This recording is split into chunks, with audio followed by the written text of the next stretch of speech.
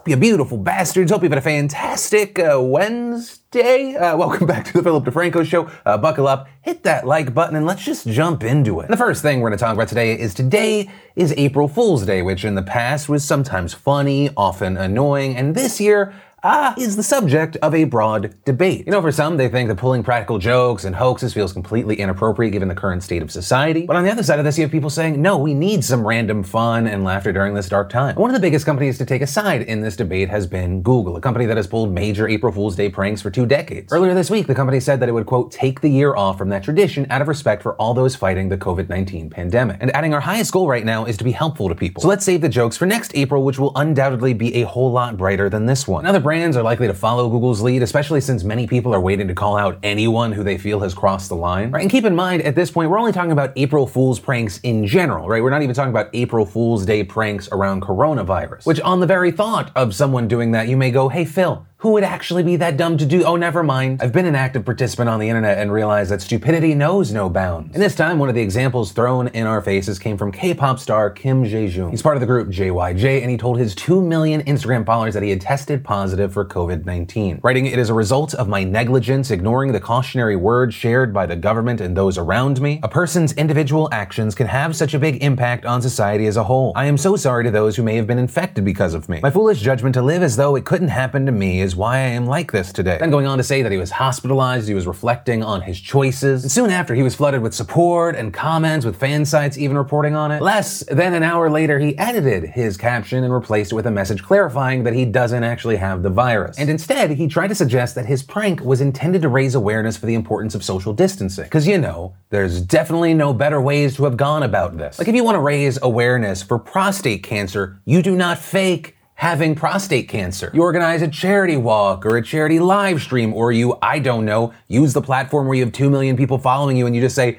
hey, this is important. And the thing is, if the stuff he put in his update is true, he could have done this the right way from the beginning. You know, he later mentioned how it was devastating to see people just walking around like nothing was happening. Meanwhile, he has family and friends getting sick, going on to say it's never just someone else's problem. And yeah, you could have just said that instead of crying wolf about getting the thing that to date has killed over 44,000 people. He eventually uploaded a longer apology, but in the now deleted post where he admitted to lying, he said, quote, "I will accept all punishment I receive from this post." But also, regarding a punishment of some sort, governments worldwide have actually been taking steps to combat this issue. Police in Thailand, for instance, warned that anyone disseminating false information about the coronavirus on April Fool's Day could face up to 5 years in jail and a fine of up to $3,000. Taiwan's president warning similar things. People could face up to 3 years in jail, $99,200 in fine. Germany's health ministry also issuing a warning. Meanwhile, authorities in South Korea have said misinformation related to the virus would fall under laws on obstruction of official duties and defamation. And once again, for those who may do a coronavirus prank in person, keep in mind people who threaten or attempt to spread COVID-19 in the United States can and have been hit with terrorism charges. Which brings us to the main point of this story. Don't be stupid.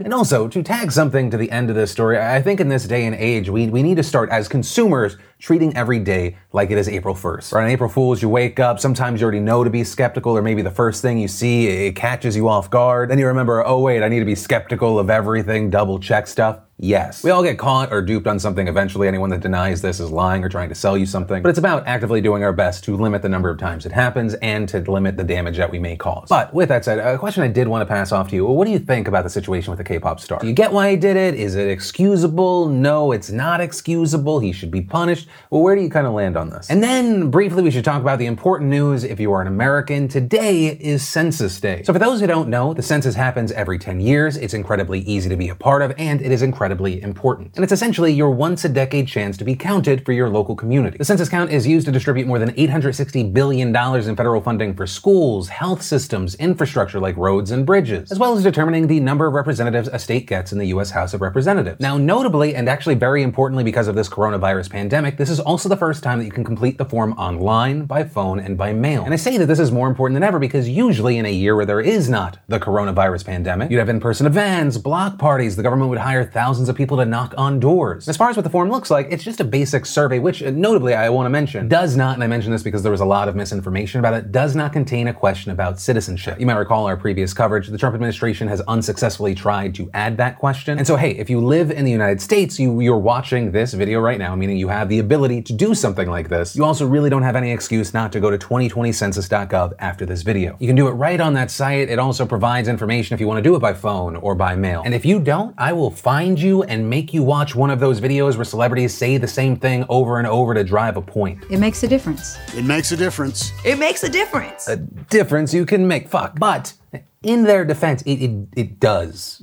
Also, Janelle Monáe, I love you. Liza Koshy, you're a great person. And Tom Hanks, I'm very glad you're doing better. Also, if you happen to catch this video on April 2nd or after, do not worry. April 1st is a reference date, not a deadline, but get to it ASAP. And then let's talk about some general COVID-19 news we're seeing in the US and internationally. Internationally, as of 4 p.m. Eastern time, we had 911,308 confirmed cases, 45,497 confirmed deaths, and 191,673 recoveries. And in the United States, we had 203,608 confirmed cases, 4,476 deaths, and 8,413 recoveries. In the United States, we've also seen Pennsylvania and Florida become the two newest states to issue stay-at-home orders. That means that as of right now, there are only 16 states that have not done so. As far as politics, we're now seeing New York and West Virginia delaying their primaries. Yesterday, we also saw Trump finally joining Fauci and trying to get Americans ready for the impact we're about to see. We're going to go through a very tough 2 weeks. And then hopefully, as the experts are predicting, as I think a lot of us are predicting after having studied it so hard, you're going to start seeing some real light at the end of the tunnel. But this is going to be a very painful, very, very painful 2 weeks. With the data projecting that the virus could kill 100,000 to 240,000 Americans, even with the current social distancing guidelines. Also, seemingly during the event, acknowledging that he has been downplaying this virus. This is one of the most drastic changes in what Trump has been saying publicly about this since, I mean, if you consider it, he was still publicly minimizing the impact this could have in March. That said, I hate this situation, but I am happy that Donald Trump is finally saying things like this. Hopefully this new message connects to his supporters that even in March, we're still thinking this was a small deal. Also, something we're seeing with the coronavirus are reports of racism both in the United States and internationally skyrocketing. The number of Asian people reporting discrimination and violent hate crimes as they're being blamed for the coronavirus pandemic. Among the things we've seen, you had the FBI describing a Texas stabbing of 4 people, including 2 young children, as a hate crime. The FBI is saying in a document, the suspect indicated that he stabbed the family because he thought the family was Chinese and infecting people with the coronavirus. With the FBI also warning that hate crime incidents against Asian Americans likely will surge across the United States. This due to the spread of coronavirus disease endangering Asian American communities, and adding the FBI makes this assessment based on the assumption that a portion of the US public will associate COVID-19 with China and Asian American populations. We've also seen police in Australia arrest a 17-year-old girl after a viral video showed her berating and spitting on 2 Asian women in public, with that woman now facing the charges of 3 counts of common assault, use of offensive language in/near a public place, and 2 counts of attempts to stalk, intimidate, intend fear of harm. To which I say, good. I hope she's held accountable. She's a scumbag. And keep in mind, these are just 2 stories in the much larger story of general increases in hate crime. But then finally, regarding these updates, we look to Malaysia, because in addition to Malaysia ordering citizens to stay at home to curb the spread of the virus, the country's Ministry for Women, Family, and Community Development posted online posters offering advice for how women can contribute to a happy home during the lockdown, with one advising, if you see your partner doing something wrong, avoid nagging. Use humorous words like saying, "This is how you hang clothes, my dear," with this actually accompanied by the hashtag #WomenPreventCovid-19. And this piece of advice was also paired with another gem, recommending women use a high-pitched, squeaky voice instead, specifically imitating the popular Japanese cartoon character Doraemon, and follow your statement with a giggle. And following this, the advice was mocked. There was also a lot of outrage, especially because this advice being thrown out by a government organization also comes as, we talked about earlier this week, during a time where internationally we are seeing a rise in domestic violence. And ultimately, the massive reaction to this resulted in the ministry apologizing. But yeah, that's ultimately the end of the story. I just don't know how they were like, yes, this is a good idea. Because if this is remotely about domestic violence, it's essentially like, hey, victim, don't do things that could make you a victim. It also annoyingly locks women in a box of they're supposed to be these professional placaters around their potentially violent ooga booga caveman husband, right? Essentially also labeling men these dangerous, could go off at any moment time bombs. But yeah,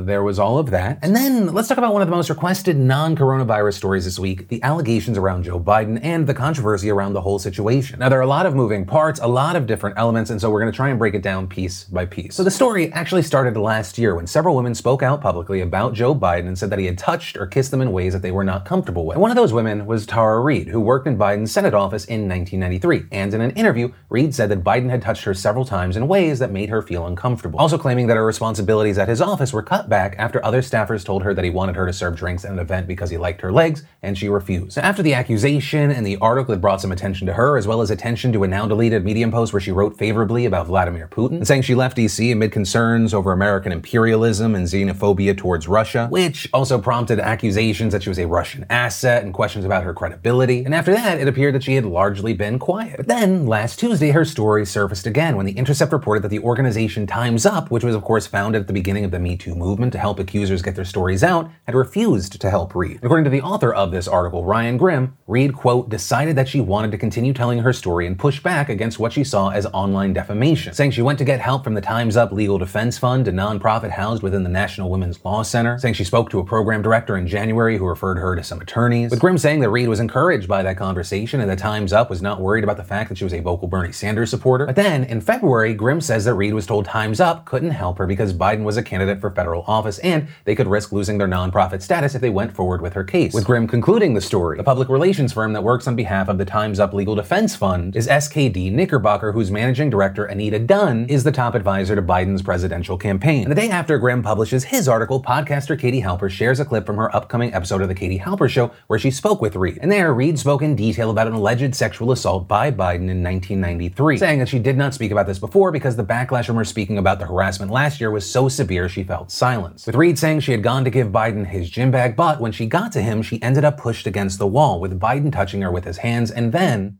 he went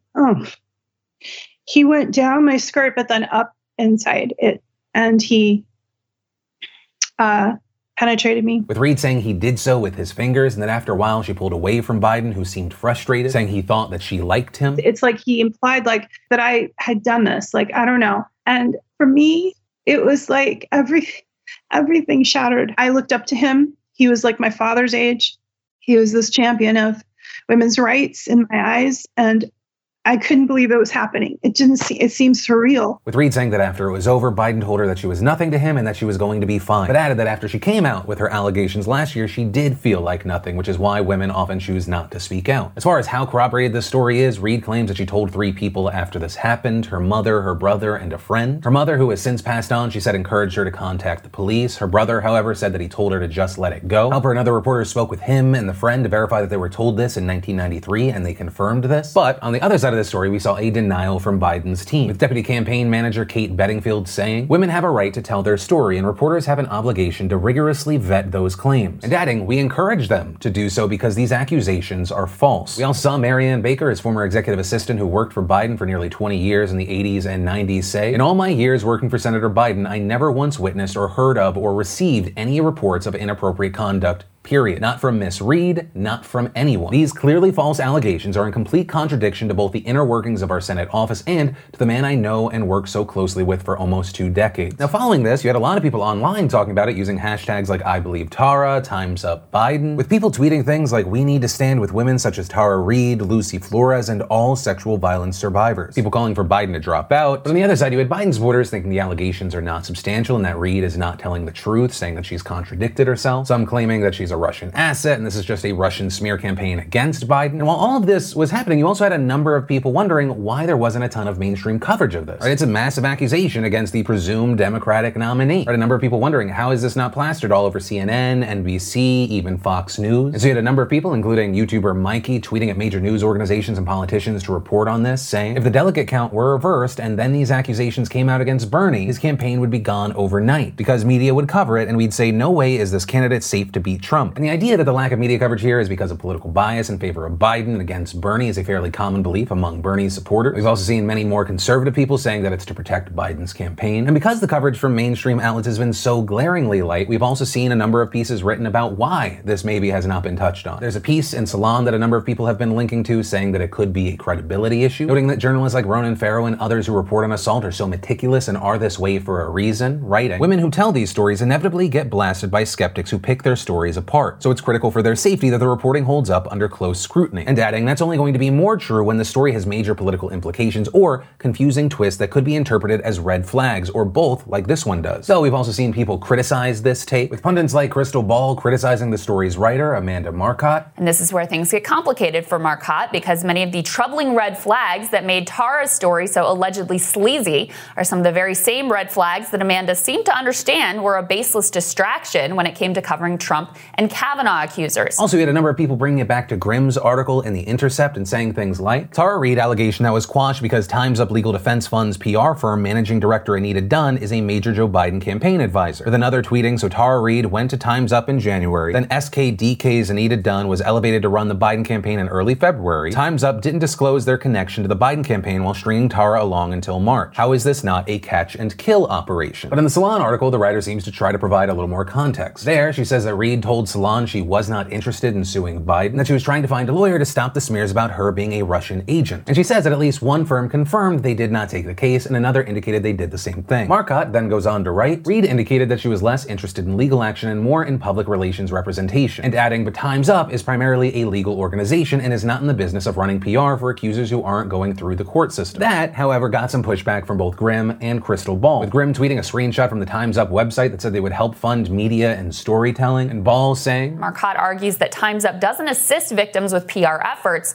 something which the organization itself never argued, and which is in fact belied by the mission statement which is posted on their website. But Marcotte then responded to Grimm saying that PR was only for people with legal cases and no lawyer would take Reade on as a client, also providing a screenshot and a link to the website for Time's Up Legal Defense, where they clearly state that in order for an accuser to get PR work from SKDK, you must have an attorney to complete the evaluation and qualify for assistance. There was also an article by Emily Alford on Jezebel who wrote, part of the media's silence about the podcast is perhaps not because of any fealty to Biden, but because of the way Halper, who also co-hosts Rolling Stone's Useful Idiots podcast, aired the allegations with little context, few follow-up questions, and no additional reporting, adding interviewing witnesses and fact-checking dates, locations, and other relevant details while reporting a sexual assault allegation is crucial in the effort to shield victims, who are often maligned and harassed by those who would use any inconsistency in their stories to discredit their accounts. Also, while looking for what major outlets have written about this, Fox News has kind of covered it, but have not full-on run with it. They note that the allegation has gone unmentioned in interviews that Biden has done, but in an article they wrote from 4 days ago, they said they reached out to Reade, but they were unsuccessful. But even still, with all of those arguments, you have other people making comparisons to other situations where sometimes the accuser wasn't even named, but their accusations against a non-Joe Biden have been widely reported. But ultimately, that is where we are with this story right now, and it will be interesting to see if we have any developments from here, whether it be information, coverage, also potential impact of this situation. We have places like The Guardian arguing that it is unlikely that Reade's accusations will damage Biden. This is because allegations of sexual assault certainly did not hurt Trump. Additionally, the allegations against Kavanaugh did not stop him from becoming a Supreme Court justice. And so with this story, I'd also love to know your thoughts on that